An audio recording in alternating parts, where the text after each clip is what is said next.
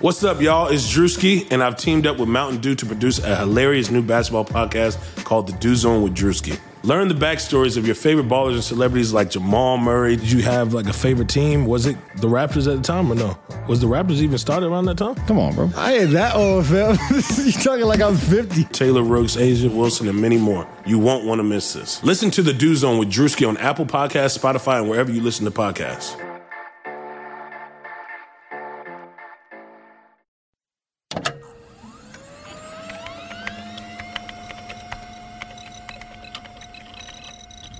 Computer, this is Data. I'm an android. I'm a Rangers League basketball. I was processing all of the information. Processing. It's one of those idiots who believe in analytics. Rangers League basketball. Analytics was crap. Does not compute. Just because you got good stats doesn't mean you're a good team. Hello and welcome back to the Lakers Exceptionalism Podcast. My name is Tom Z, joined as always by my man Tim, aka Cranchus McBasketball, aka founder of the B-Ball Index, which, Tim, we will be featuring prominently here in our mid-season review show, going through all the player profiles that you and your many talented, awesome people helped put together. So just want to start there with shouts to you guys for, I remember when a lot of this idea for this started and you started aggregating this stuff, and it's just so fun to see how far you've gone, with the badges and the top talent areas, and they highlight the top strengths for players, and even like the king emoji and like the little poop emoji when they're like 100th and 0th percentile, all the little fun kind of accoutrement, if you will, that you guys have added over the years have made it a really like intuitive and interactive spreadsheet, man. So really well done stuff there. I got to open with that. Thank you, Tom. I really appreciate that. And it's actually just me and Krishna Narsu. That is the team right now. And getting everything set up certainly took a little bit. I know over this past offseason, we had like last year's player profiles, but getting 2013 through 2 seasons ago set up took a bit. And now that we have, a season happening and games are happening every day, we've had to figure out ways to like scrape like literally like hundreds and hundreds of stats every single day. Wow. In a timely way, and then manipulate them in the right ways, and then pull to the profiles seamlessly. And we finally gotten to that point. So you're going to see more and more of me using these, us using these on the pod. If you follow the B-Ball Index Twitter account, more from that, from a content standpoint. But yeah, these are hopefully a really good resource for people. As you've said, we've added more and more over time. I think and even like this podcast, what it used to be a couple of years ago to now, I think learning not just the numbers, but how to communicate the numbers in an effective way through audio, through what we actually have on spreadsheets or on the pages on the website. All that stuff has certainly been a journey, and the feedback from people and just seeing what works and what doesn't work has been a big help there. But yeah, like you said, we have like little poop emojis if you're last place, little crown emojis if you're first place. I know like AD and LeBron, they might have some of those crown emojis left and right. And I'm excited to dig into these because we on this pod have been very focused on the granular details. Here's what's happening in this game. Here's why we won. Here's why we didn't win. Here are the plays we ran. Here's like somebody shooting for the past 3 games. We're going to take a step back. And with this, we are going to look bigger picture at that first half of the season, decent sample size, and try to get a sense for, all right, well, what roles have guys been in? How are they doing in those roles? What could be better? And also thinking towards the playoffs, who right now is playing, where we need them to be, who maybe shouldn't be in that playoff rotation that we thought might be at the beginning of the season. So I'm excited to do like a mid-year review, like you're stepping in the manager office, like they're talking to Rob, they're talking to Frank, and they're going over, now that we have a break, here's where you've been, here's what needs to happen for that second half. And we talked about some of those team goals last pod. This pod is really going to be at that player level, and I'm excited to dig in. So who do you want to start with for this one? Yeah, and let's start with LeBron because he is the heart and soul of this team. But for all the listeners out there, if you haven't, go to bball-index.com. You can compare players. You can, like you said, look up through the years. What's so great about this, Tim, is there are a lot of answers in here if you're decoding some of the data the right way.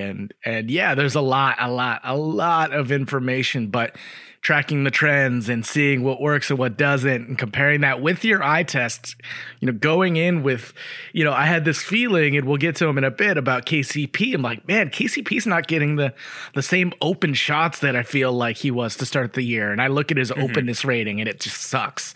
He's taking all of his shots like somewhat contested. We'll get to that. But all these things that, it's not just confirming what you thought you might see, but giving you additional context to maybe why it's happening, or maybe the places that it's good actually, but the places that it's bad too. So saying all that, let's jump here into LeBron James. He is our point guard on offense, of course, our power forward on defense. His top talent areas are playmaking, finishing, perimeter shooting, post play. So let's dive into some of that. But first, his usage. One of the highest in the league, 99th percentile true usage. Usage rate, 98th percentile. Offensive load, 99th percentile.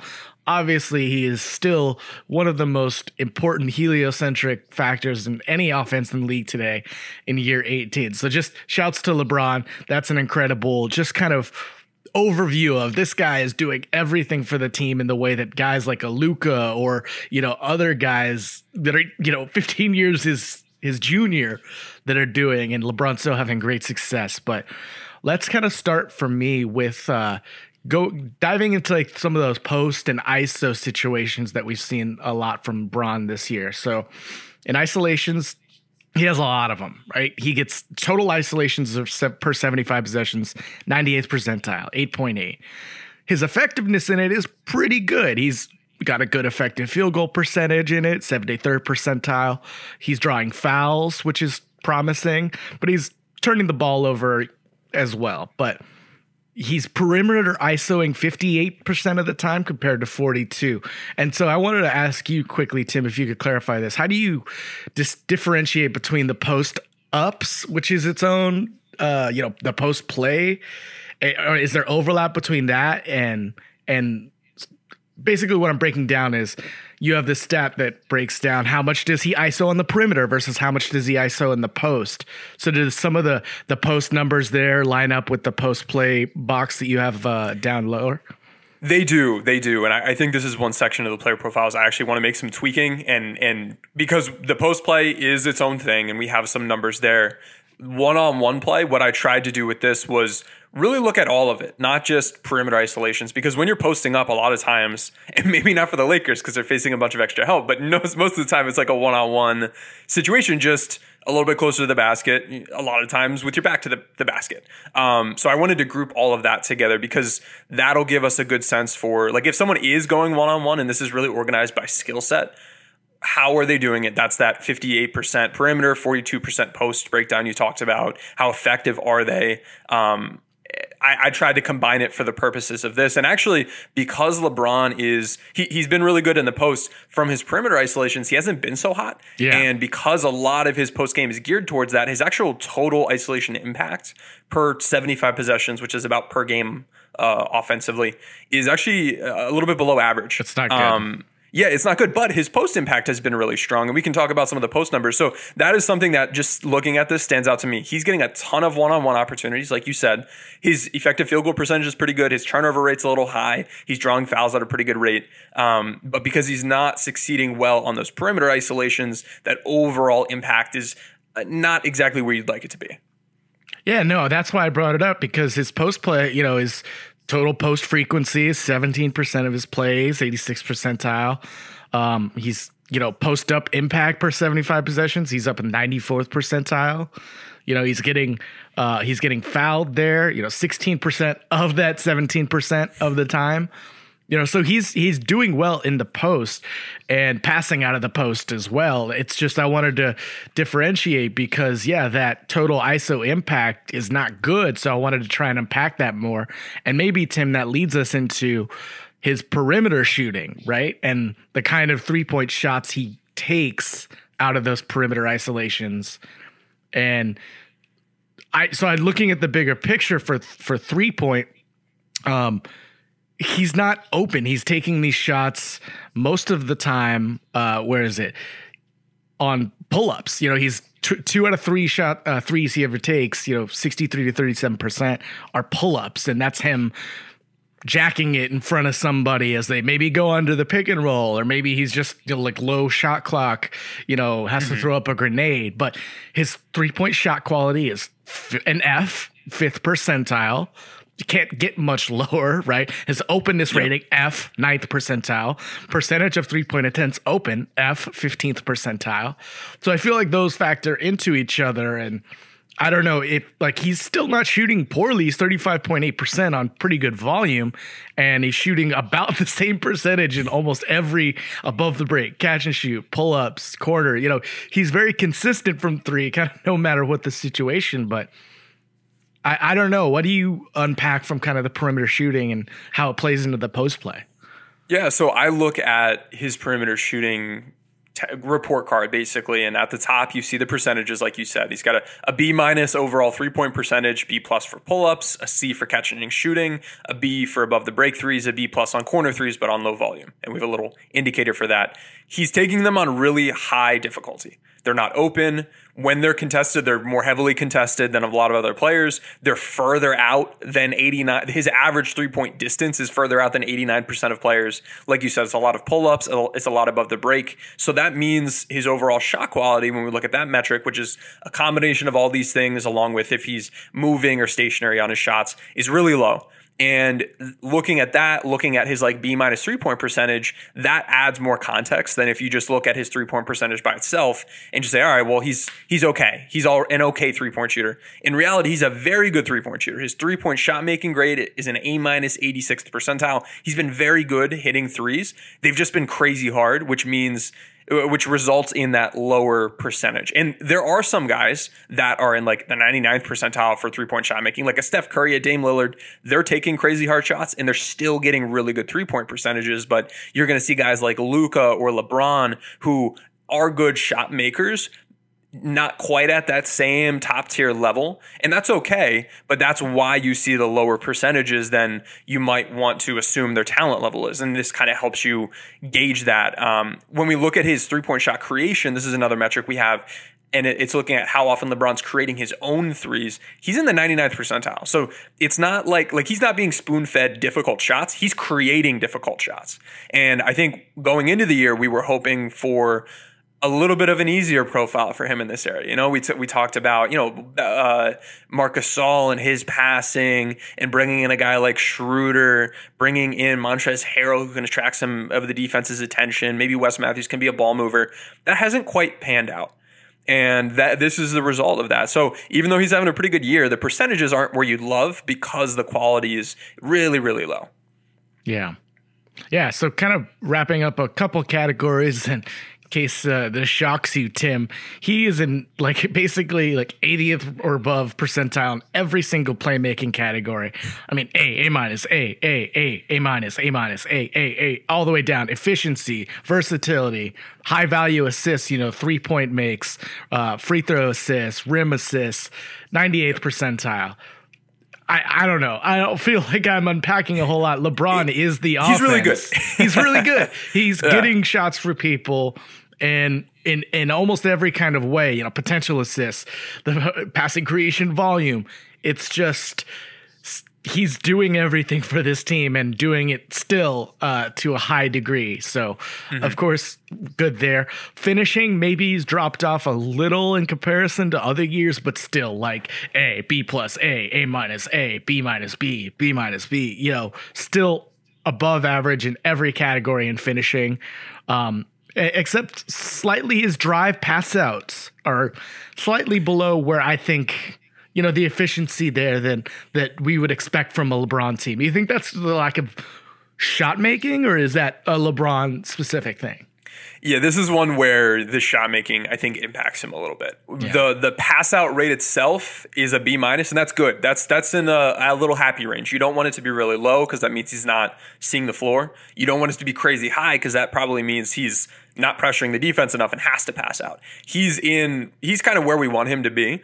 The assists per pass out on his drives is what we're talking about here. And he's in a B- range. So he's been better in the past. And I think he's certainly capable of being better. But this is one of those stats that isn't just on him. It has to do with those teammates as well. And when you're underperforming as much as the Lakers are, especially on threes, they're in I think they're 27th in the league in 3-point shot making right now. That is going to mean that he's going to get some fewer assists than he otherwise would. But by looking at those playmaking stats back at that playmaking section, we know he's getting really high quality looks for teammates from that 97th percentile passing creation quality. So I look at this stat that you're pointing out in the finishing and I say, I think there's some context here that's impacting that. But in the ones that matter for finishing, getting to the rim, he has an A grade. Finishing at the rim, he has an A grade.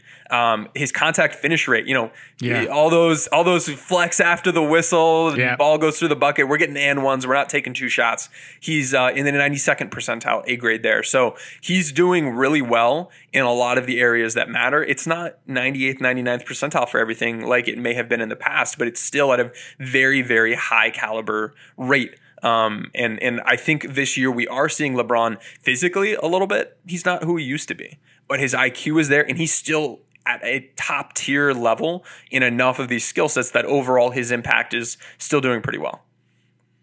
Yeah, I think that's a good call. And, on those drives, Tim stands out to me, 9% of the time is his drive foul drawn rate, which feels low to me considering LeBron James gets contact. If his, finish through contact rate is that high, something's telling me he might be the foul drawn rate isn't so high. I know those aren't directly correlated, but something tells me he's not getting all the calls that maybe he should, but he's still finishing incredibly well, incredibly efficiently at this point in his career is absolutely ridiculous. And I wonder, maybe I'll go back and look at this later, but the percentage of rim shots unassisted, I feel like is probably lower than it usually. I don't know if he got this many opportunities cutting with Marc Gasol or other players on other teams, but quickly just kind of moving on, wrapping up the rest of the offense stuff. Other categories, off-ball movement. I think this is funny. LeBron just doesn't move, right? He's 0.2 cuts per game. But when he cuts, he has an 83% field goal percentage. His cut field goal percentage. It's just like we've mentioned on the pod, like LeBron doesn't cut unless he knows he's getting the ball. And if he knows he's getting the ball, he's probably scoring. So I just want more LeBron cuts, his movement impact per 75 possessions. 91st percentile, A grade. I think we can find more easy baskets for him, but it might require him, moving a little bit more, which he's not really well known to do.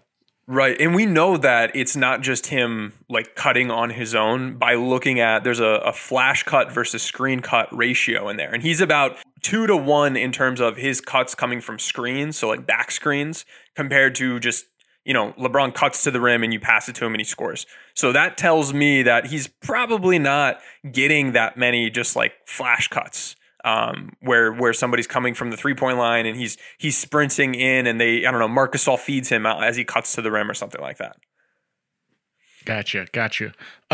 Moving on a little bit, and obviously, Bron, solid offensive rebounding numbers. It's okay once he gets in there. He has a putback impact, B+. He's good at getting contested rebounds when he goes for them. This is one thing I noticed, Tim, too, and I'll bring it up more on the defensive end for these guys, but a lot of guys on this team have a really good loose ball recovery rate, like KCP, Markieff, Kuzma, really good, really, really good. So it's just a consistent theme I'm seeing is that a lot of these ancillary guys know that, I'm diving on the ground for that ball. I'm getting these loose balls. Those quote unquote 50-50 balls skew a lot better for the Lakers in a lot of ways. But one of my favorite things on this entire B-ball index page, and I know we're spending forever on Bron. He's a big part of our team. So we'll get past him and get to AD soon, I promise. But how you break down who LeBron guards and the different roles that he guards is really informative to me. And so it tells you how the Lakers have used him. And they've been parking him on the stationary shooters 26.7% of the time. That's a big number. And a lot of the breakdowns you see in this metric, there's, almost 15 categories here. Most of them, they're, 5, 6, 7, 8, 9%, mixed in here and there. A couple random plays where you get matched up on a Damian Lillard or, an Andre Drummond, a big like that. But LeBron is fairly consistent. He's going to guard the stationary shooters. And his second most common one is stretch bigs. What's funny to me, Tim, he's guarding stationary shooters 26.7% of the time, 97 percentile, and he has an 11% percentile F grade in 3-point contest per 75 possessions. Can you help me with that? So LeBron's guarding the stationary shooters, but not contesting 3-point shots. Am I getting that right? I think you're getting that right. Yeah, that was surprising to me to see as well. Yeah, I guess he's not contesting a whole lot of threes. I think part of this is that he is very much a helper on defense. He's that free safety, reads the play. He's going to rotate over. And for a team that has weaker shot blocking, I think he's taken it upon himself. And it's not always translated to blocks themselves, but he's...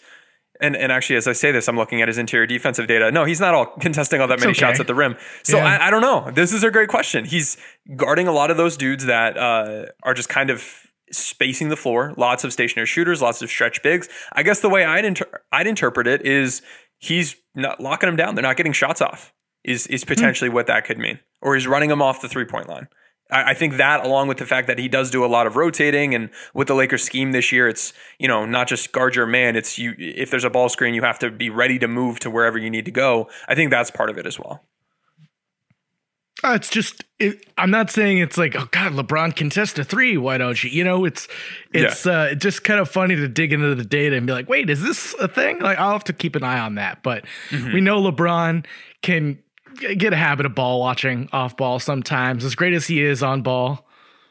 Well, and look at his perimeter defensive data in terms of how far he's running per game. It's lower than 97% of players. And if you look at who he's defending, the types of players he's defending, even then he's still lower than 99% of players in terms of how much he's moving. So that's not necessarily bad. Running, like, more activity doesn't necessarily translate to impact. I see this and I see his impact data on defense looking good. And I'm like, all right, this is fine. I like this. He's conserving himself on defense. We kind of see that with the numbers based on who he's guarding, how much he's running around. And I think those relate to each other as well. He's not chasing Steph Curry around. He's not chasing Davis Bertans around screens. He's guarding stationary shooters. He's guarding stretch bigs. These aren't guys that are going to really pressure him physically. That, I think, helps retain the stamina of a guy who carries such an offensive load like he does, and allows him to be good in that little bit smaller defensive role this year, while still being really strong in the still very large offensive role. So I don't see this as an issue. I just see these as little contextual details that help paint the picture of truly what's going on, and it's working and it's smart.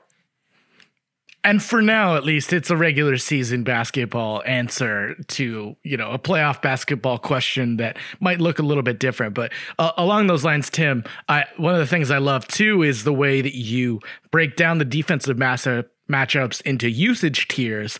So showing that, like, this guy uses the possessions often, so you're guarding, a high impact offensive player, at least per usage. So, and for LeBron, he's guarding usage tier 3 and 4 most of the time. So, and even usage tier 6, guys who just don't get used are usually going to have LeBron get parked onto them.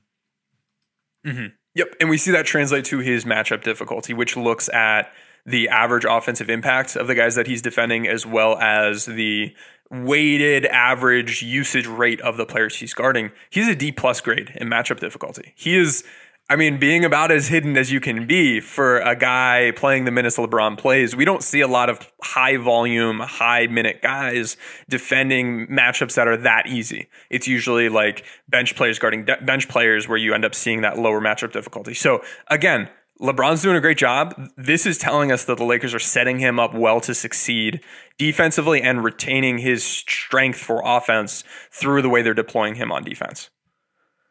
All right, man. So much to dig through. Is there anything big I missed? I mean, just last thing I'll mention on my end, and I'll open it to you if I missed anything that you want to talk about. But literally every player impact stat that you have out there, your LeBrons, your RPMs, your Raptors, your RAPMs, your box plus minus, everyone's A. The only thing that has them under an A is the defensive Raptor, which is at a B plus. LeBron James, my man. Holy cow. He's doing it again. He's putting up another MVP caliber season, and MVP contender caliber season. I think he's dipped a bit, certainly, and we see that translate to the LeBron impact to data. He's kind of fallen. He's hanging on to that top tier, but he's a little bit below where Embiid, Jokic, and Giannis are right now in that race, at least according to that metric. And I think we've kind of seen that over the past week or two of games before the break. He's carrying a big load and he's still doing it really well. So it's about, preserve this guy to the playoffs, play as well as you need to. And he's still playing pretty damn well. So yeah, really good call out. I love how we have a bunch of different metrics on here. And there are certainly ones I like more than others. I'm going to look at LeBron. I'm going to look at Raptor. We need to get estimated plus minus EPM on here. That's a good one, but they don't let you scrape their site. So that's a pain in the butt. So we're going to have to try to find a way to get that data. Like BPM, real plus minus. Those are those are ones I don't use as much because of the limitations I know they have, or questions I have with their methodology. But even with them, there's pretty general consensus that this guy's doing a really, really good job this year from an impact standpoint.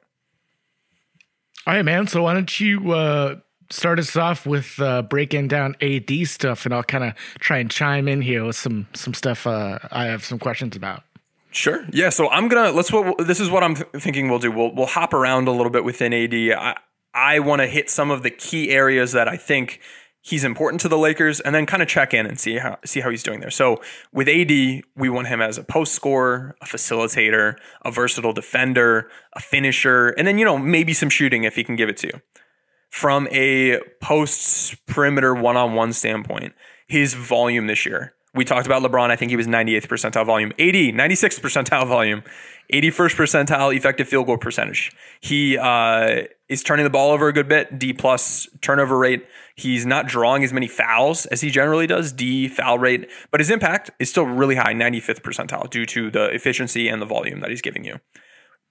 That turnover rate and that foul rate are below his standards. And I think where we see this on film is that extra help on the perimeter isolations, the extra help on the post-ups that lead to him having to take shots further out on post-ups than he normally would. He's not getting to the rim as much on his post-ups because of that extra help, which means he's not going to be drawing as many fouls.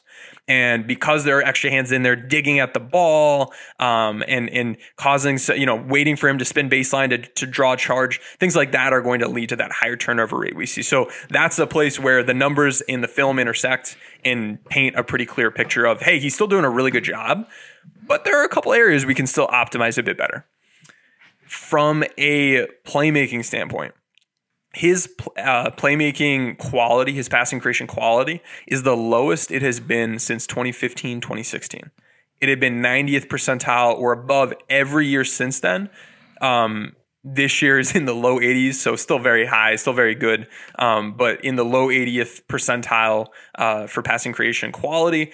Also speaks to the fact that, we're not really running plays for him to be passing to dudes. And when he's getting double teams, when he's drawing that second defender, the Lakers haven't been as organized at finding the right open looks, and they're getting better. And it's a process, and I'm sure they'll do a great job here for the second half of the season. But that's another area that I expect to see take an uptick because he's underperformed so far this year relative to what he's normally doing. So fix some of those post-help counters.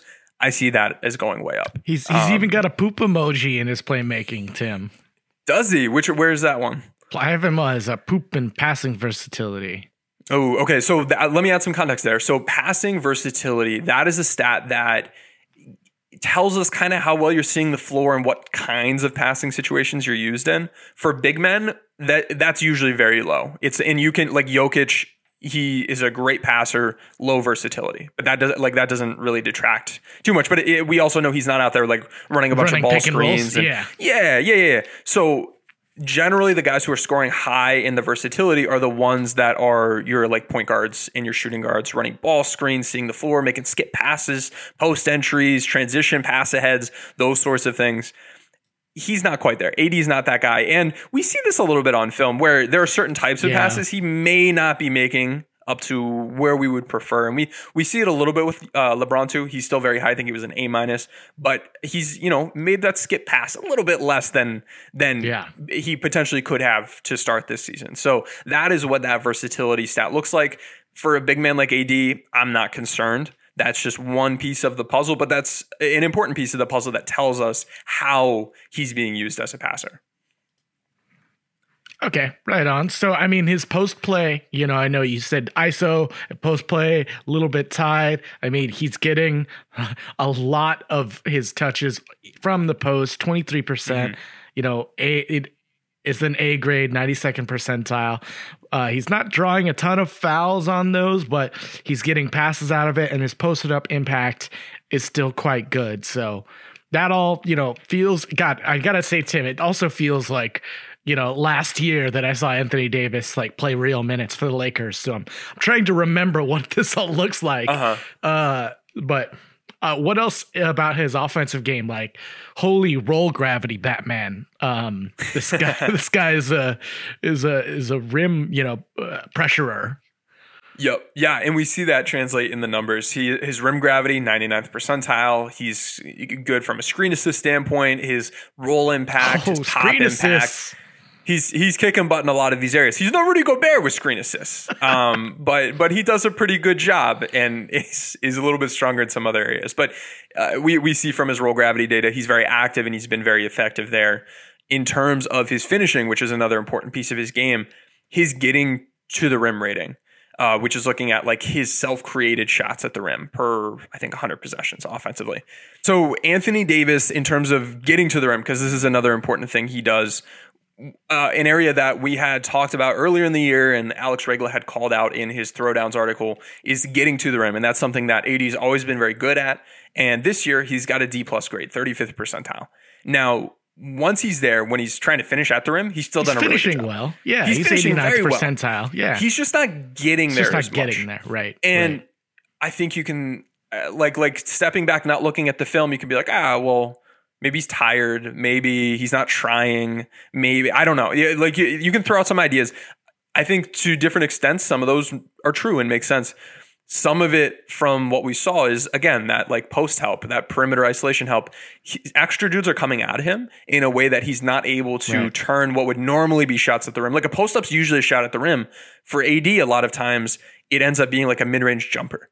And that is going to hurt him in an area like this, especially for a guy who gets as much of his offense from the post. When he's driving, he's been good from a pass out standpoint. He's finishing through contact pretty well. He's drawing just doesn't pass fouls out very often. well. When he passes, that's true. D- pass out rate. When he passes out, usually somebody's pretty open. So maybe he has a little bit higher threshold for when he's willing to pass out. And what I've noticed with him is even from going back and logging those post-help possessions, even when extra help comes, he's still doing a decent job. Send two guys at LeBron or Trez, they're struggling to score in the post. AD still scoring at an okay rate, which is just incredibly impressive. So yeah, I think that plays into this. As a finisher, he's done well. He can do better. We've seen him do better. And a big piece of it is getting to the rim, because you can score really well at the rim, but if you can't get there, it's not all that important. But we need him to be himself. Part of that is getting him back up and healthy. Part of that is X's and O's. But if you can truly unlock AD and let him be the beast he is with the ball handling he has at the size he is, with the craft he has around the rim, we can see that playoff caliber type guy in the second half of this regular season. So that's another important area for him. And then we get to the perimeter shooting, which has not been great. And going into the year, we had somewhat high hopes. He was coming off of a playoffs where he shot pretty well, but he's also coming off a history as a three-point shooter that isn't the most impressive. Here are his three-point shot making ratings the last 5 seasons. 40th percentile, 27th percentile, 44th percentile, 42nd percentile, 37th percentile. So not bad all of them, but a little bit below average. So it's somebody that you would want to be feeding some high quality looks, and they'll convert on those. If you give them tough looks, if you give them LeBron looks with below average 3-point shot making, you're not going to be getting good percentages. And his 3-point shot quality this year is down from last season. Last season, it was still poor. It was 26th percentile. This year, it's lower than 84% of players, 16th percentile. And that hurts him. I'm sorry. No. It's 22nd percentile. These numbers updated a little bit. 22nd percentile. So he's taking really tough shots, and he's also not overperforming on them, which leads to his D's and D pluses and D minuses for 3-point percentages. So that is a piece of his game that doesn't help him.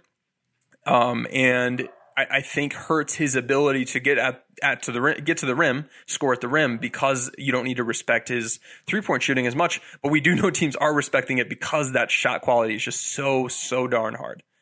So that's it for offense. What were we going to say, Tom? No, I was just going to throw in that, at least what I try to think about with 3-point shooters, at least, is how can you use that gravity, right? And I know you use, the 3-point gravity here that, looks like it's created by Andrew Patton. Shouts to him.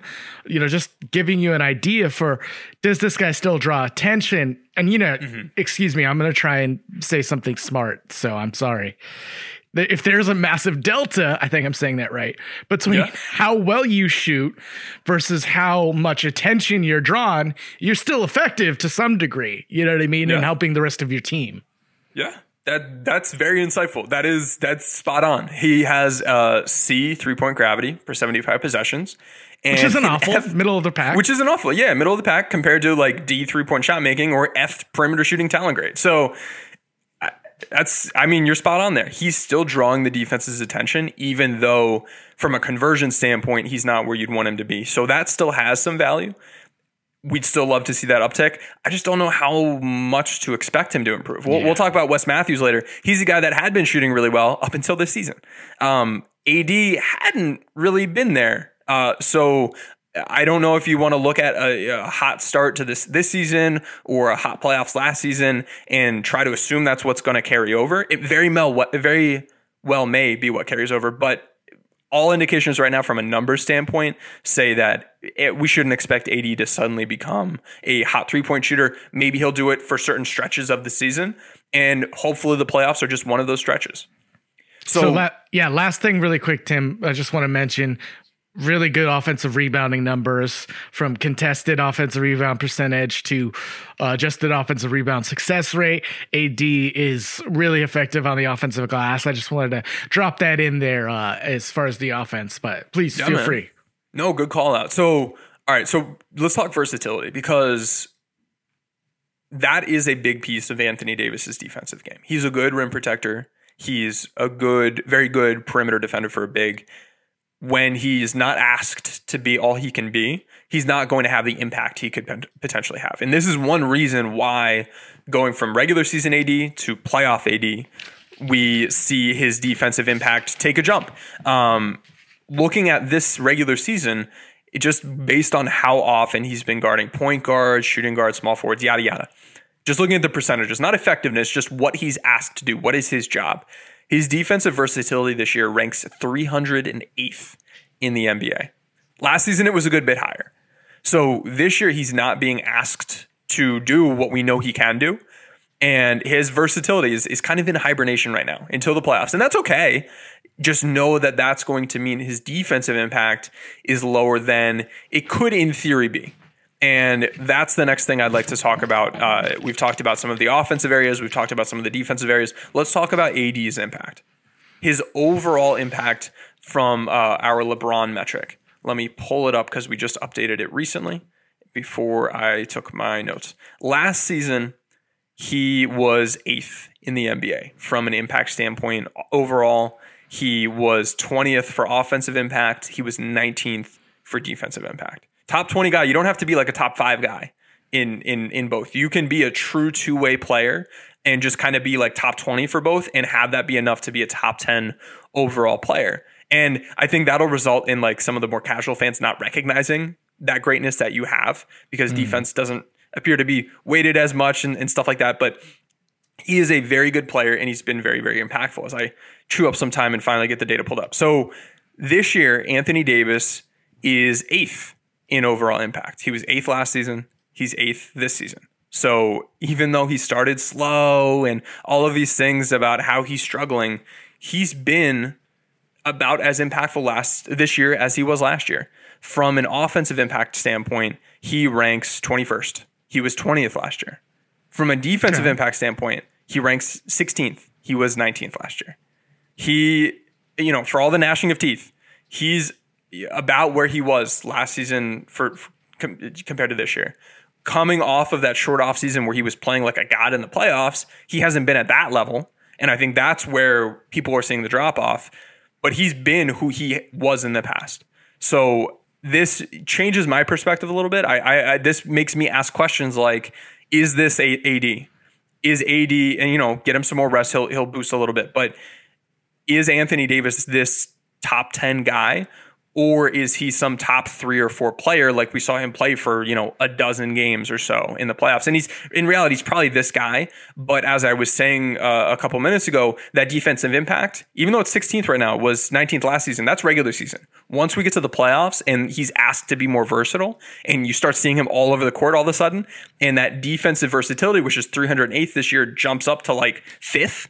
That's when you get to see AD unlocked. So I'm okay with this AD in cruise control. I don't care if people are complaining about it. If he can do this, be healthy, and get to the playoffs, and then flip that switch from a versatility standpoint, I'm feeling really good about AD.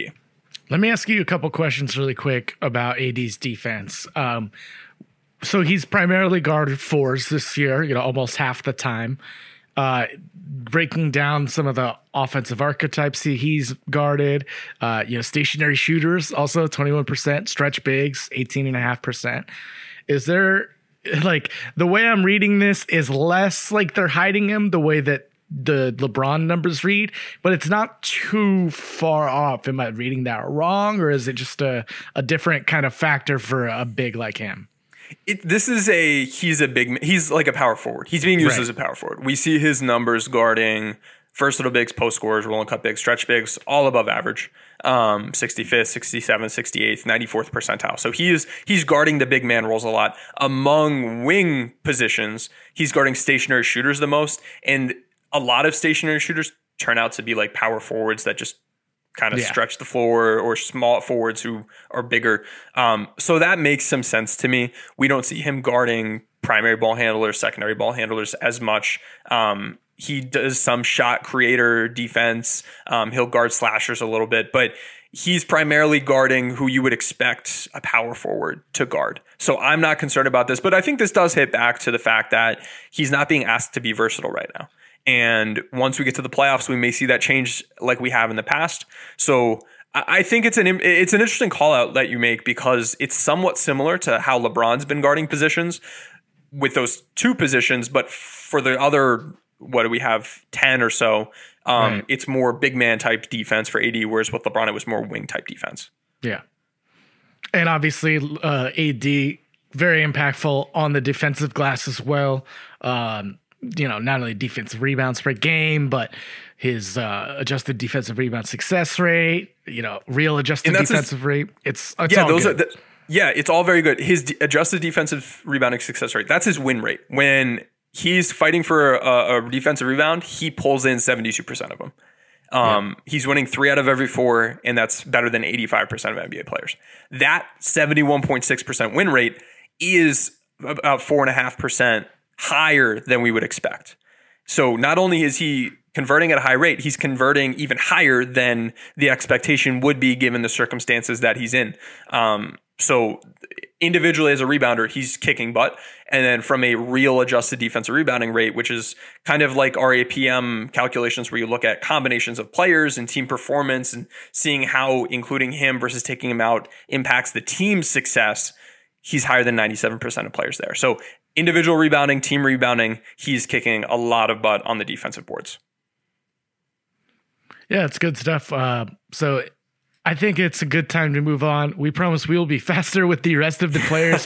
Simply, Tim, because, KCP's roll gravity is, 0.1 per game. So there's a lot of, no, I'm serious.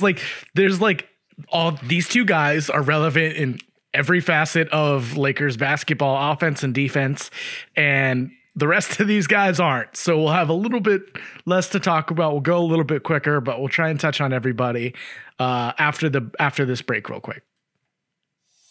Life is too short to sleep between anything less than really nice sheets. But maybe you looked at some retailers and calculated the years of interest you'd pay on just one set and gave up. Trust me, go check out Brooklinen. So Brooklinen was started by Rich and Vicky, who also tried to find beautiful home essentials that didn't cost an arm and a leg. And when they couldn't, they founded Brooklinen as the first direct-to-consumer bedding company. They work directly with manufacturers to make luxury available directly to you without the luxury level markups. Brooklinen has a variety of sheets, colors, patterns, and materials to fit your needs and tastes. Brooklinen has over 50,000 5-star reviews and counting. They are so confident that you will love their products. They even offer a 365-day money-back guarantee. And Brooklinen is so much more than sheets. They've got comforters, pillows, towels, even loungewear, and more. Go to brooklinen.com and use the promo code Lakers25 to get $25 off when you spend $100 or more, plus free shipping. That's BROOKLINEN.com and enter promo code Lakers25 to get $25 off when you spend $100 or more, plus free shipping. So hit up that link, brooklinen.com, and use our promo code Lakers25 at checkout and tell them that you came from us. All right, Tim, coming back in from the break, I had the pleasure of going over my man, Kentavious Caldwell-Pope. I pined for him to get a little bit more minutes right before he, had a pretty awful game, so that feels bad. But, he's getting about 26 minutes a game. He started, every game he's played in. I don't know. Like, basically, Tim, I feel like looking offensively at his perimeter shooting box and like nothing else is like relevant to me. Maybe some finishing, he's got a little bit of playmaking here and there, but like, is there anything like Tim? He has 0.3 roll man possessions per 75. Like, is that, should we talk about KCP's roll man? There's nothing going on here. I'm trying to find something to talk about. He's an off-ball mover. He has a high off-screen share, high off-screen effective field goal percentage. He's scoring points away from the ball, catching and shooting, either standing still, off motion, or using different screens. So it's that in its threes. That is his game, and we don't have to dig into him too deeply. I will note, so you called out his percentage of threes open. I think he's a really good example of where just your openness itself is one piece of the shot quality puzzle, but it doesn't tell the whole story. Because you when we talk about his openness rating, he's got a D grade there. And that's not good. So you're like, oh, he's taking tough shots. But 88% of his shots, 88% of his threes are catching and shooting. 48% of his threes are corner threes. A lot of them are stationary. His overall 3-point shot quality is an A grade. So there's a little bit of a disconnect between like you're open versus not as open, and like you're still actually getting pretty good shots. And that comes down to like crunching a bunch of numbers on like the basically the effective, the expected shooting percentages in all kinds of different situations. But he's a good situation where we can look at that and say, he's getting really high quality based on like the kind of types of looks he's getting. But within those catch and shoot corner threes, he's still been pretty highly contested. So I think the answer is kind of somewhere in between, in that we can do a little bit better job getting him high quality looks, but we're trying to get him those catch and shoot corner threes, still taking a bunch of above the break threes. But what do you think about his 3-point shooting so far this year?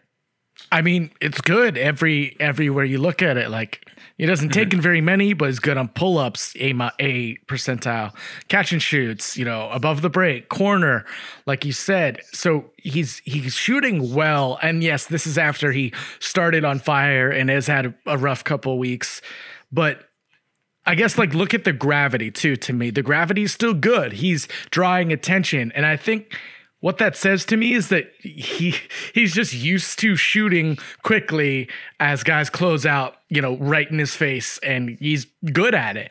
But would he be even better with an extra second or so with that pin and flare screen on the weak side that you always bring up, a lot of other little pet plays. So, and I look at Tim, you mentioned his off ball movement. When I look at his data, I think like, man, should we have more pet plays for KCP just to get him, like just throw in a floppy set just to get this dude to touch every 6 minutes because his usage is just so low, when he gets the ball, he's going to, swing it or shoot right away are his kind of options. He doesn't drive, he doesn't play make. And this is the specific role he's set with the Lakers. But is there other ways to use him in the movement game a little bit better to keep him involved when teams aren't just letting him have that, opposite corner three anymore? Yeah, they've been trying to get him involved in the same ways that is just more like a result of other people doing stuff than like actually being active about getting him involved. And that results in, similar corner three looks, catch and shoot above the break looks that just aren't as open as they are when AD's out there, LeBron's out there, and things are clicking. I think running him in some different sets can help, and we can dig into that. We've kind of talked about it. It's a lot of the same stuff. You can get an extra 2 or 3 pin in, flare screen, kick out, weak side threes for him, based on how teams are defending the Lakers in the post. And I think that's like a very legitimate way to get him easy looks. And you can do that with Trez in the post. You can do that with AD. You can do that with LeBron, even with Keith in there sometimes. Yeah. Like these are types of looks that don't require you to have a bunch of ball handling or playmaking. That is the read if the help is coming from the weak side, or if the help that's coming is making that weak side vulnerable. So I'd love to see that little tweak, because that one little change there will get him more threes a game. It'll be more consistent regardless of if our guards are healthy or not, regardless of if LeBron's out there or not, or if AD's posting up or not. That post offense has been pretty consistent even when AD has been out. The Lakers still use it a lot. So lean into that. Know that, we need to be passing out of some of these situations when they're bringing extra help, and put your one guy that you can trust in those situations in that opposite corner weak side spot. So I think that's one little tweak. We can talk about, floppy sets and more flare screens, pin down, stuff like that. The Lakers use some of it. I think they could use more, but if we want to keep it simple, that is one thing they already do that they can do way more. That would get him some good, easy looks. Yeah, defensively with KCP, 85th percentile in terms of guarding shot creators. I don't like that. I don't want that, Tom. He's 98th percentile guarding movement shooters. So he's chasing dudes around. If someone's to be chased, he's going to chase him. But in terms of defending shot creators, that's more than I would prefer to see. This is where I thought Kuz would be doing stuff, or where LeBron might be doing stuff, which he hasn't, or where AD might be helping out. He hasn't. This is where Wes Matthews might be carrying the load. He hasn't been playing. So again, just like last season, KCP has been handling a lot of the burden of defending shot creators, and I don't like it. And I think it hurts him defensively. I think it hurts the team defensively. But despite that, his defensive impact metrics look pretty good. And he's still pretty good at the things he's been in the past. Like that passing lane defense is still decent. Like you mentioned before, that loose ball recovery rate's really high.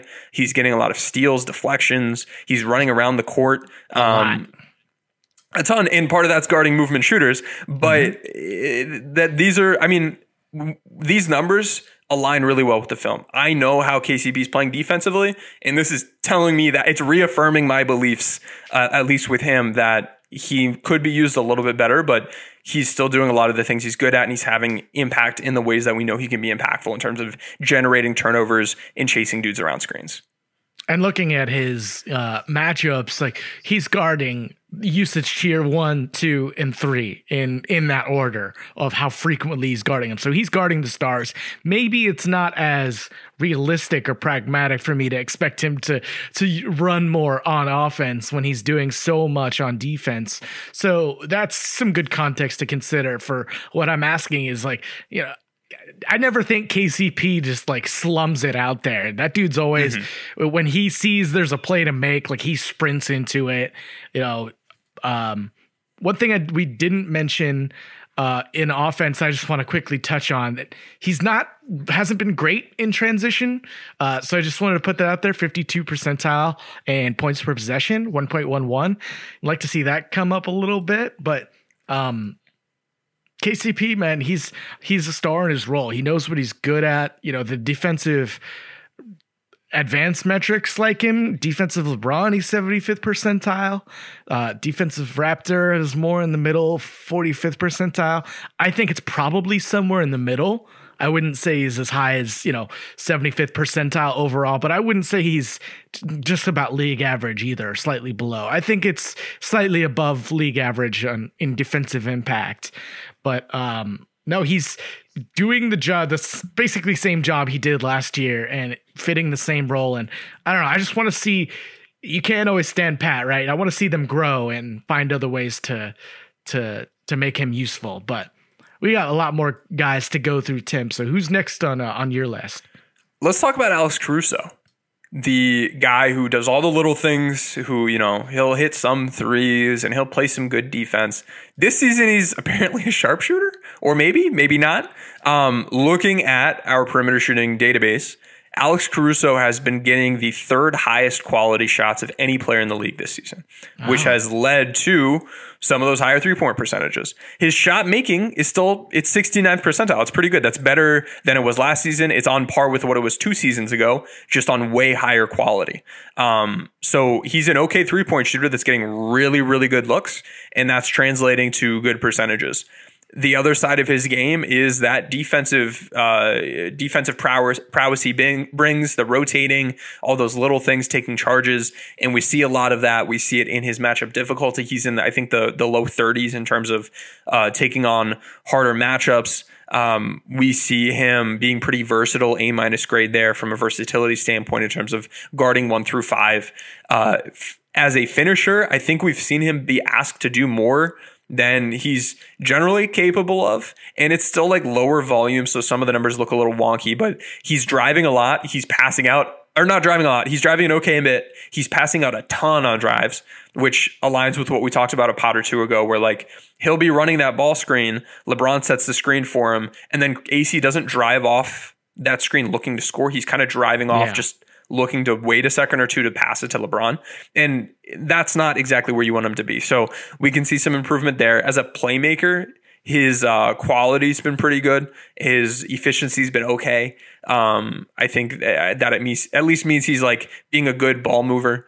He's been asked to do a little bit more than I'm super comfortable with him doing, but he's done a decent job at it. It's just not him at his best self. I think defensively, killing it.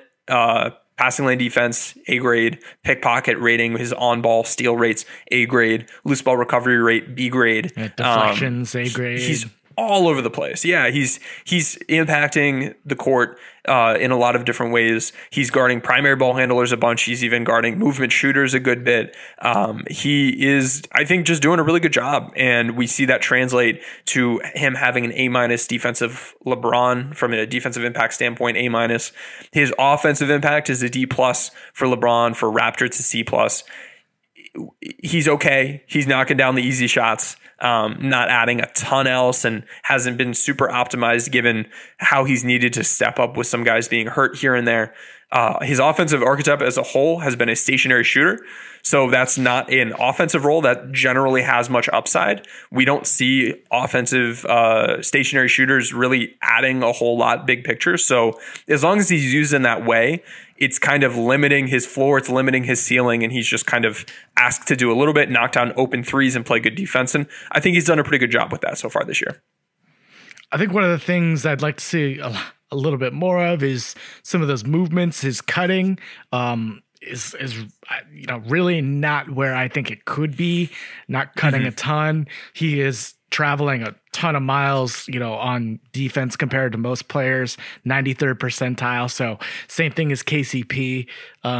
And I think this is a theme you see with a lot of Lakers role players is, they move a lot on defense and they don't on offense, like at all. There's not a ton of movement in the Lakers offense. But Caruso, he's as advertised. The advantages he brings you on defense outweigh some of the limitations he may have on offense. And he's still like good spot up points per possession, 82nd percentile, dump offs, cuts, 76 and 62nd percentile respectively. So there's some, ways to use him on the margins, but it's kind of so, spattered throughout the game that it doesn't make a huge impact on offense. But yeah, he's at his advertised, man. This perimeter defense box is something else. Yeah, lots of A's. He's really good at the things he's good at. And there are a lot of things he just isn't even league average at. So for him, it's about asking him to do the right things. And for the most part, the Lakers have done that. All right, moving on. Let's bring up Kyle Kuzma here. Kuzma's top talent areas: offensive rebounding, perimeter shooting, interior defense, defensive rebounding. This is curious to him. He's more of a small forward on offense, but more of a shooting guard on defense.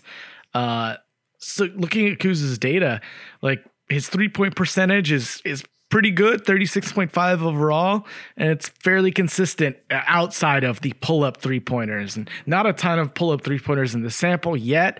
He's not shooting great on him. Again, Kuz, I want you to catch, shoot, fire, and, keep, cutting. He's not doing that as much this year in comparison. He's got a 0% cut field goal percentage, Tim. I didn't even think that would be possible for a guy like him, but we're just not seeing that volume. He's got 0.1 cuts per game.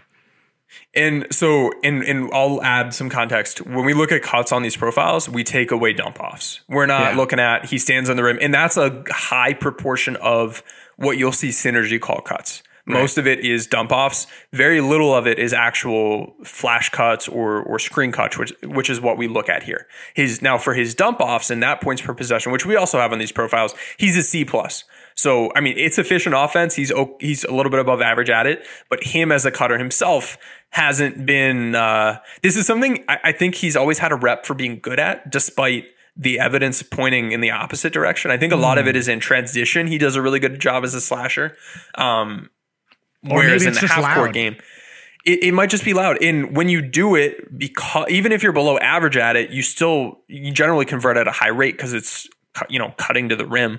So maybe that influences the eye test for some people, but he's always year after year been below average finishing at the rim in cutting situations. This is just a continuation upon that. Interesting. I mean, he's really excelling on his off-screen efficiency, or he's getting a lot of off-screen opportunities, and he's slightly above average yet C+ grade in his effective field goal percentage. So is that something you want to see a little bit more of, using Kuz off-screen as a shooter and kind of maybe building some more sets around that?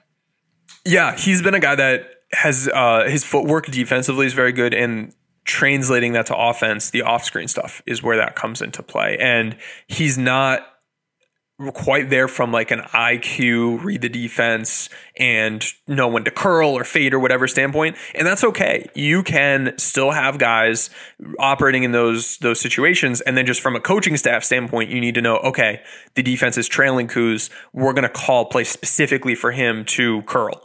Or if they're going under, we're going to call a play specifically for him to fade off of that screen.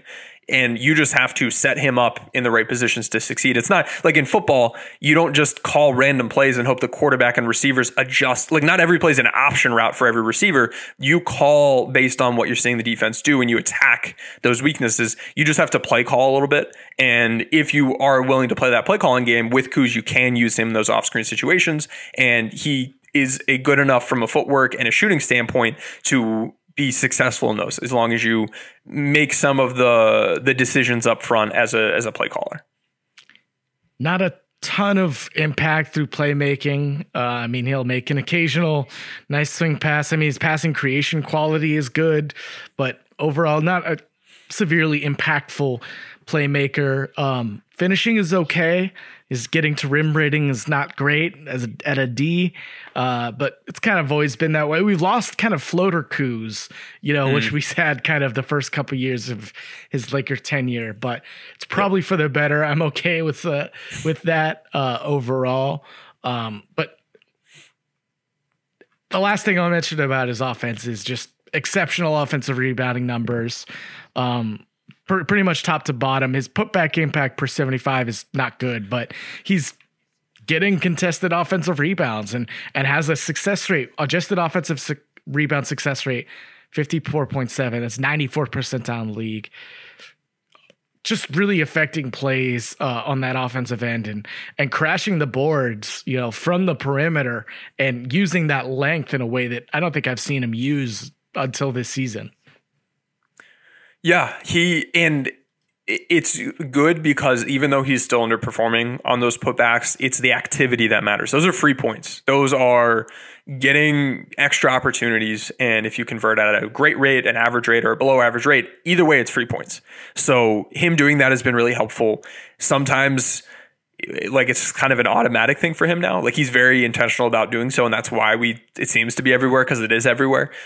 Sometimes when that's happening, it's not helpful because it's clogging the lane up for other players. If the shot doesn't go up, then you're just sending an offensive and defensive player into the lane, which it usually already has a post up big doing something down there. Maybe they have the ball, that maybe they don't, but that is the potential downside, is if he doesn't time it the right way or he doesn't read what's going to happen, it can clog the lane. If he does read it correctly, he's going to get offensive boards. So you take the bad with the good, but for the most part, he's been pretty good. And on his offensive rebounding opportunities, he's succeeded at an above average rate and really helped the team be more active on the boards when he's out there, which is something that's good for a team that, as a half court offense, has struggled certainly at times during this year.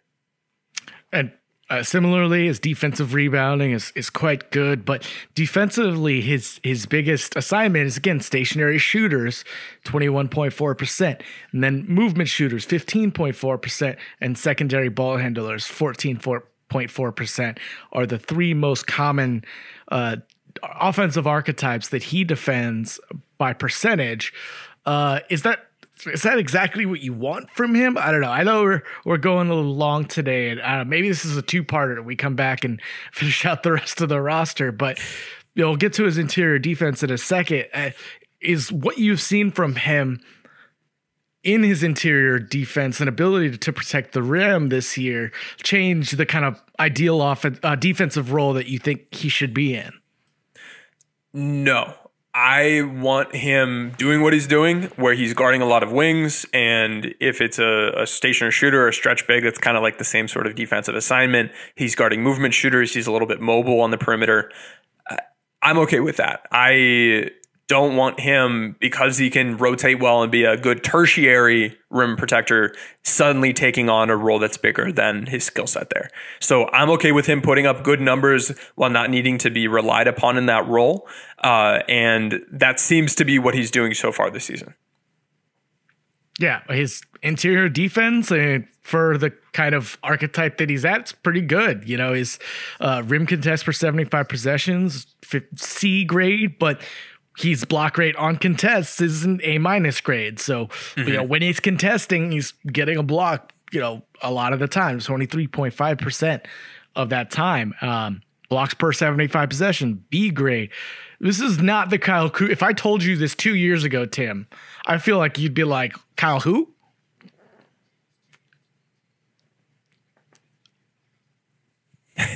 This is Utah Kyle Kuzma. This is when we were scouting him, and I was like, I don't get this pick. I don't understand how he translates. He's a putback and dump off, and he had a weird thing where second half of his senior season he shot well from three. I was like, I don't get it. I'm not sure how this guy translates. And then he goes into summer league suddenly being a shot creator, and that translates into his rookie year. That guy that a lot of Lakers fans saw isn't the guy that Kyle Kuzma was in the past at the college level. And I think the player we're seeing this year is an interesting mix of the two, that at times where he's doing the dirty work and he's finding ways to make himself, he's involving himself rather than needing plays drawn up for him. And given his role and given the team he's on and the players he's playing with, I like it, and it makes a lot of sense. And he's still, at the college level, he did a good job with the putbacks and the cuts. At the NBA level, he's been underperforming, and that's part of why we see him lower in these impact stats. But big picture, I'm still pleased with what we've seen so far from Kuz, and I really appreciate the fact that he's figured out more of what he needs to be doing and found a way to have that kind of role with his team, rather than saying, I'm bigger than this. I don't fit here. I need to get out. Because that could have been an outcome. So this pod it looks like it'll probably be split into two parts. That's my apologies, Tim. When I get this data up in front of me, my brain gets going. I see tangents. I'm seeing ghosts here, man. I'm seeing dark blues and I'm seeing white Fs. Like I'm just so much like it's the Zach Galifianakis data meme just kind of materializing in front of my face. So this is on me. Why I did 30 minutes on Braun, but take me to your last guy here, and we'll finish up the rest of the roster in a part 2 pod that'll come in a couple days. Sure. So, and no worries. This is me every day looking at these player profiles because there are like 500 of them for every season, and we have like 7 seasons or so. So much data, and it's updating every day. So you can there's no way to be on top of all this at the same time, which is why I just please buy this data. Pay me pay me a coffee to get this access for a month and generate these insights, because there's all sorts of stories that aren't being told because I'm not a Hawks fan or a Suns fan or a Bucks fan or whatever, and nobody's digging into that data. I mean, some people are, but not enough people are digging into that data the way that I try to dig into the Lakers data and help you guys figure out all those good Lakers storylines. And still through this, just splitting up the roster, you doing half of it, me doing half of it, you're telling me things in the data that I wasn't even realizing. And I was like, oh shit. Yeah, that makes a lot of sense. I didn't realize that. Yeah. So, all right, let's do one more. I'll do one more. And then we'll get out of here because I'm sure the folks want to break. This has been a lot of numbers. Yes. Let's talk Wes Matthews. Ooh. Because he has been we started with LeBron, we started with AD, some of the guys, this team's going to need to rely upon. Wes Matthews is a guy that I was hoping the team would be able to rely upon, and it just hasn't worked out so far. He came in as a 3-and-D type guy, hopefully replacing Danny Green. And just like Danny Green, who before his Lakers tenure, really good 3-point shot making. After his Lakers tenure with the Sixers this year, really good 3-point shot making. For the Lakers, below average 3-point shot making. Wes Matthews has been that same sort of guy where he came in season after season after season, 70s, 80th, 90th percentile every single year until he comes here. And this season, he's just not hitting his threes. And it's not a shot quality issue. This is adjusting for shot quality. And he's getting high quality shots, B+ grade there. He's taking a lot of threes. It's not like it's a smaller part of his game. He's taking 78% of his shots are threes. His 3-point shot making is just bad this year, a D-. And he's still putting up like an average 3-point percentage, but it's not been what you want. D+ catch and shoot 3-point percentage. It's not where it needs to be. And that means that he's not being impactful because such a big piece of his offense is spacing the floor. He's not a playmaker. He's not a driver. He's not a post player, even though they use him that way sometimes. There's a lot that he doesn't do offensively. He's not crashing the boards like Kuzma. He's not finishing dump offs. What he does is shoot threes, and right now he's not hitting threes. And that means that his offensive impact is way lower than you would prefer it to be. So that is kind of where I am with him. Is there's still plenty of time left, but if he's not hitting threes by the end of the season, if this hasn't gone up a bunch, and it very well may because he has every other year of his career, but if it doesn't turn around, you can't play this guy in the playoffs.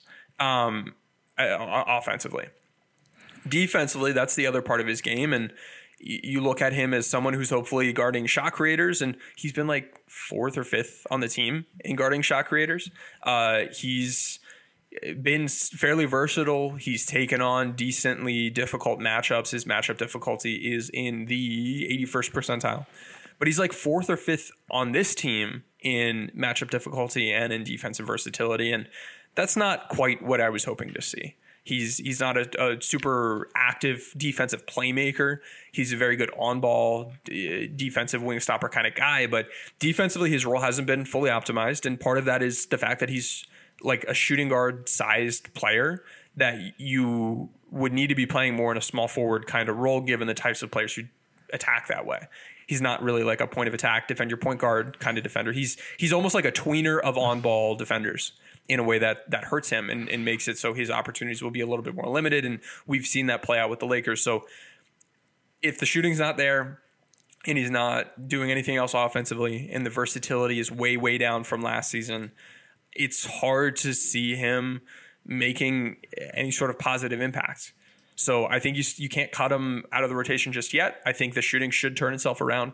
if we know anything about 3-point shot making, it'll jump around a little bit, but it's not going to go like elite, very good to nothing.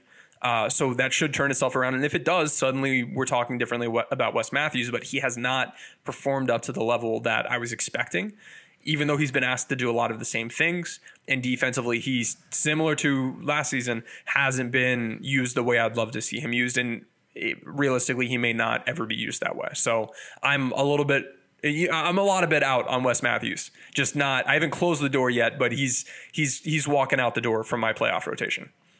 Yeah, it's been tough, especially considering that, like we just mentioned, Kuzma's, at least with the rebounding and, slightly positive rim protection that he provides is just a better answer in more things that he can do.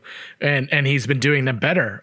So one thing I want to ask, and I don't think there's anything you're going to say here that blows my brain, but it's like Wes has these stretches, right, where he goes 1 for 11 over 3 games, and then he has a game where he's 5 for 7. Is there a kind of 3-point consistency metric of sorts? Just how streaky is this guy? I want something like that. Like, he's either going to make 5 threes in a game and shoot 60% or make 1 out of 5, if he even takes 5. So put that aside. The other thing is he's also, but to the point you made about KCP, his openness, he is open. He's getting open. He's B+ in openness rating, but the percent of his 3-point attempts that are open, he's a C-. High shot quality, openness itself a little bit lower. Yeah, so exactly. You said openness twice. Yeah. He's taking a lot of catch and shoot threes, which are easier threes. A lot of them are stationary, which are easier threes. And he's about average in terms of the percentage of time when he's open, but when he's contested, they're usually farther out. He's not heavily contested. That's why he has a B+ openness rating, but only a C- percentage of threes open. That's gotcha. The differential there. Gotcha. Yeah. So, you wonder again, like we mentioned before the season, is this the guy we're going to get some off-ball movement from, where he can actually shoot a little bit off-ball and provide that level of shooting the Lakers didn't really have, but we haven't really seen that. He's still got decent 3-point gravity, all things considered, but it's been rough, man, and I want to believe, and I think he does have signs of these really high basketball IQ steals and kind of duck-ins, but it's not substantial enough to really make an impact, and especially the lineups he's playing against. These are second units, and maybe it's one of the starters he's guarding plus the second unit, but he's not put in the high leverage situations, and he's still not performing. Mm-hmm. Yeah, it's been disappointing. His from an impact standpoint, F offensive LeBron. He's at a C defensive LeBron, which is like, he's been okay. He's not been really a positive there. His Raptor data, his real plus minus data, his box plus minus data, all of them not looking good. Defensively, he's okay. Offensively, he's been very much a negative. And again, that comes down to he does one thing and he's not performing well in that one area. And until that changes, he's going to look really, really bad. And if a switch suddenly flips right now and he starts shooting his threes really well, and he slowly climbs that offensive impact back up, and by the end of the season, he's giving you like above average offensive impact and still average defensive impact, that's fine. And you can play that dude and he's going to have his role in series. But if that three's not falling, you just can't play him. I want to give the guy a little bit of a chance to crawl his data back from the lineup of meh. Yeah. The taintedness of the lineup of meh, just to see, how that might change how things look. But, well, man, way to pick a real good upper for the last one of this pod, Tim. But I could do a really quick one. I could do Damian Jones. I only have like 2 points for him. No. Let's save that. The Lakers just signed him to another 10-day contract today, so we're gonna.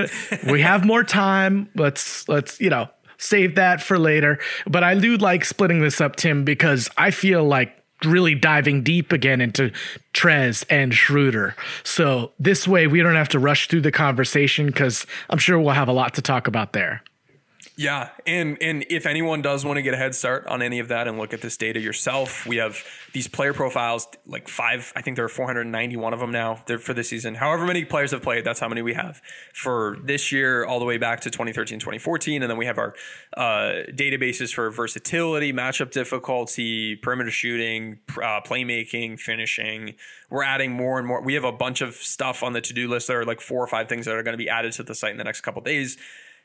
Go on over to B-Ball Index. I've created a special promo code just for this audience. Celtics fans don't get this. Celtics fans, they're paying the full $5 a month or the $52.50 for the year. You guys, I created 2 of them so you can kind of choose your own adventure. If you want 10% off an annual subscription, so you pay $47.25 for the whole year, it's about $4 a month instead of $5 a month. You can use Exceptionalism 10 for that 10% off. If you want to give it like a 1 month, see if you like it. Maybe you do, maybe you don't. We'll give you 50% off that first month. 50% off discount, first month only. It's $5 normally, so you pay $2.50 for the first month. You don't like it, get rid of it. I promise you're going to like it. Our retention rate's like in the mid-90s percentage. And now that we're like actually getting stuff updating and marketing it, the sales have been going through the roof. So I want to get you guys in on this. 50% off that first month, Exceptionalism 50. So either Exceptionalism 10 for 10% off annual, or Exceptionalism 50 for 50% off that first month. And if you buy this package, we'll add you to the Discord too. You can join that conversation and see all the shenanigans and hijinks that's going on in there. Because there's stuff in there that I can't as publicly talk about, but you may have interest in as Lakers fans. We have some good discussions in there. Go ahead, join that community and get in on this data so you can do a lot of this analysis yourself. We could not highly recommend anymore, and I wouldn't be pushing stuff to you guys that I know isn't this good. I promise you're going to like it. No, it's legit. Go check out bball-index.com as well if you want to get a taste of it. And, buy it. Win arguments with your friends. Defeat the trolls online with logic and pragmatism. And go on and be merry. So, Tim, thank you. Again, I'm sorry for doing like 90 minutes on LeBron by himself, but lots to dig into there. But we will be back to finish out the rest of the roster coming up soon. And, get the rest of this Lakers season in the books. Yeah, let's do it. We'll catch up with you guys in a couple days. In the meantime, so the Lakers play 2 days from now. So maybe we'll record this maybe that day, and you'll be able to catch up after hopefully that win over Indiana. We'll see. Sounds good. Well, thanks a lot, y'all. We'll talk to you later. Whether you're a world-class athlete or a podcaster like me, we all understand the importance of mental and physical well-being and proper recovery for top-notch performance. That's why I'm excited that Unified Healing is sponsoring podcasts on the Blue Wire Network. Unified Healing is a new and super innovative global network of wellness centers powered by Energy Enhancement System, or EE System. If you haven't heard of the EE System yet, then you'll want to listen up. This technology promotes wellness, deep relaxation, purification, and rejuvenation. Wherever you are across the globe, access to a center is easy and affordable.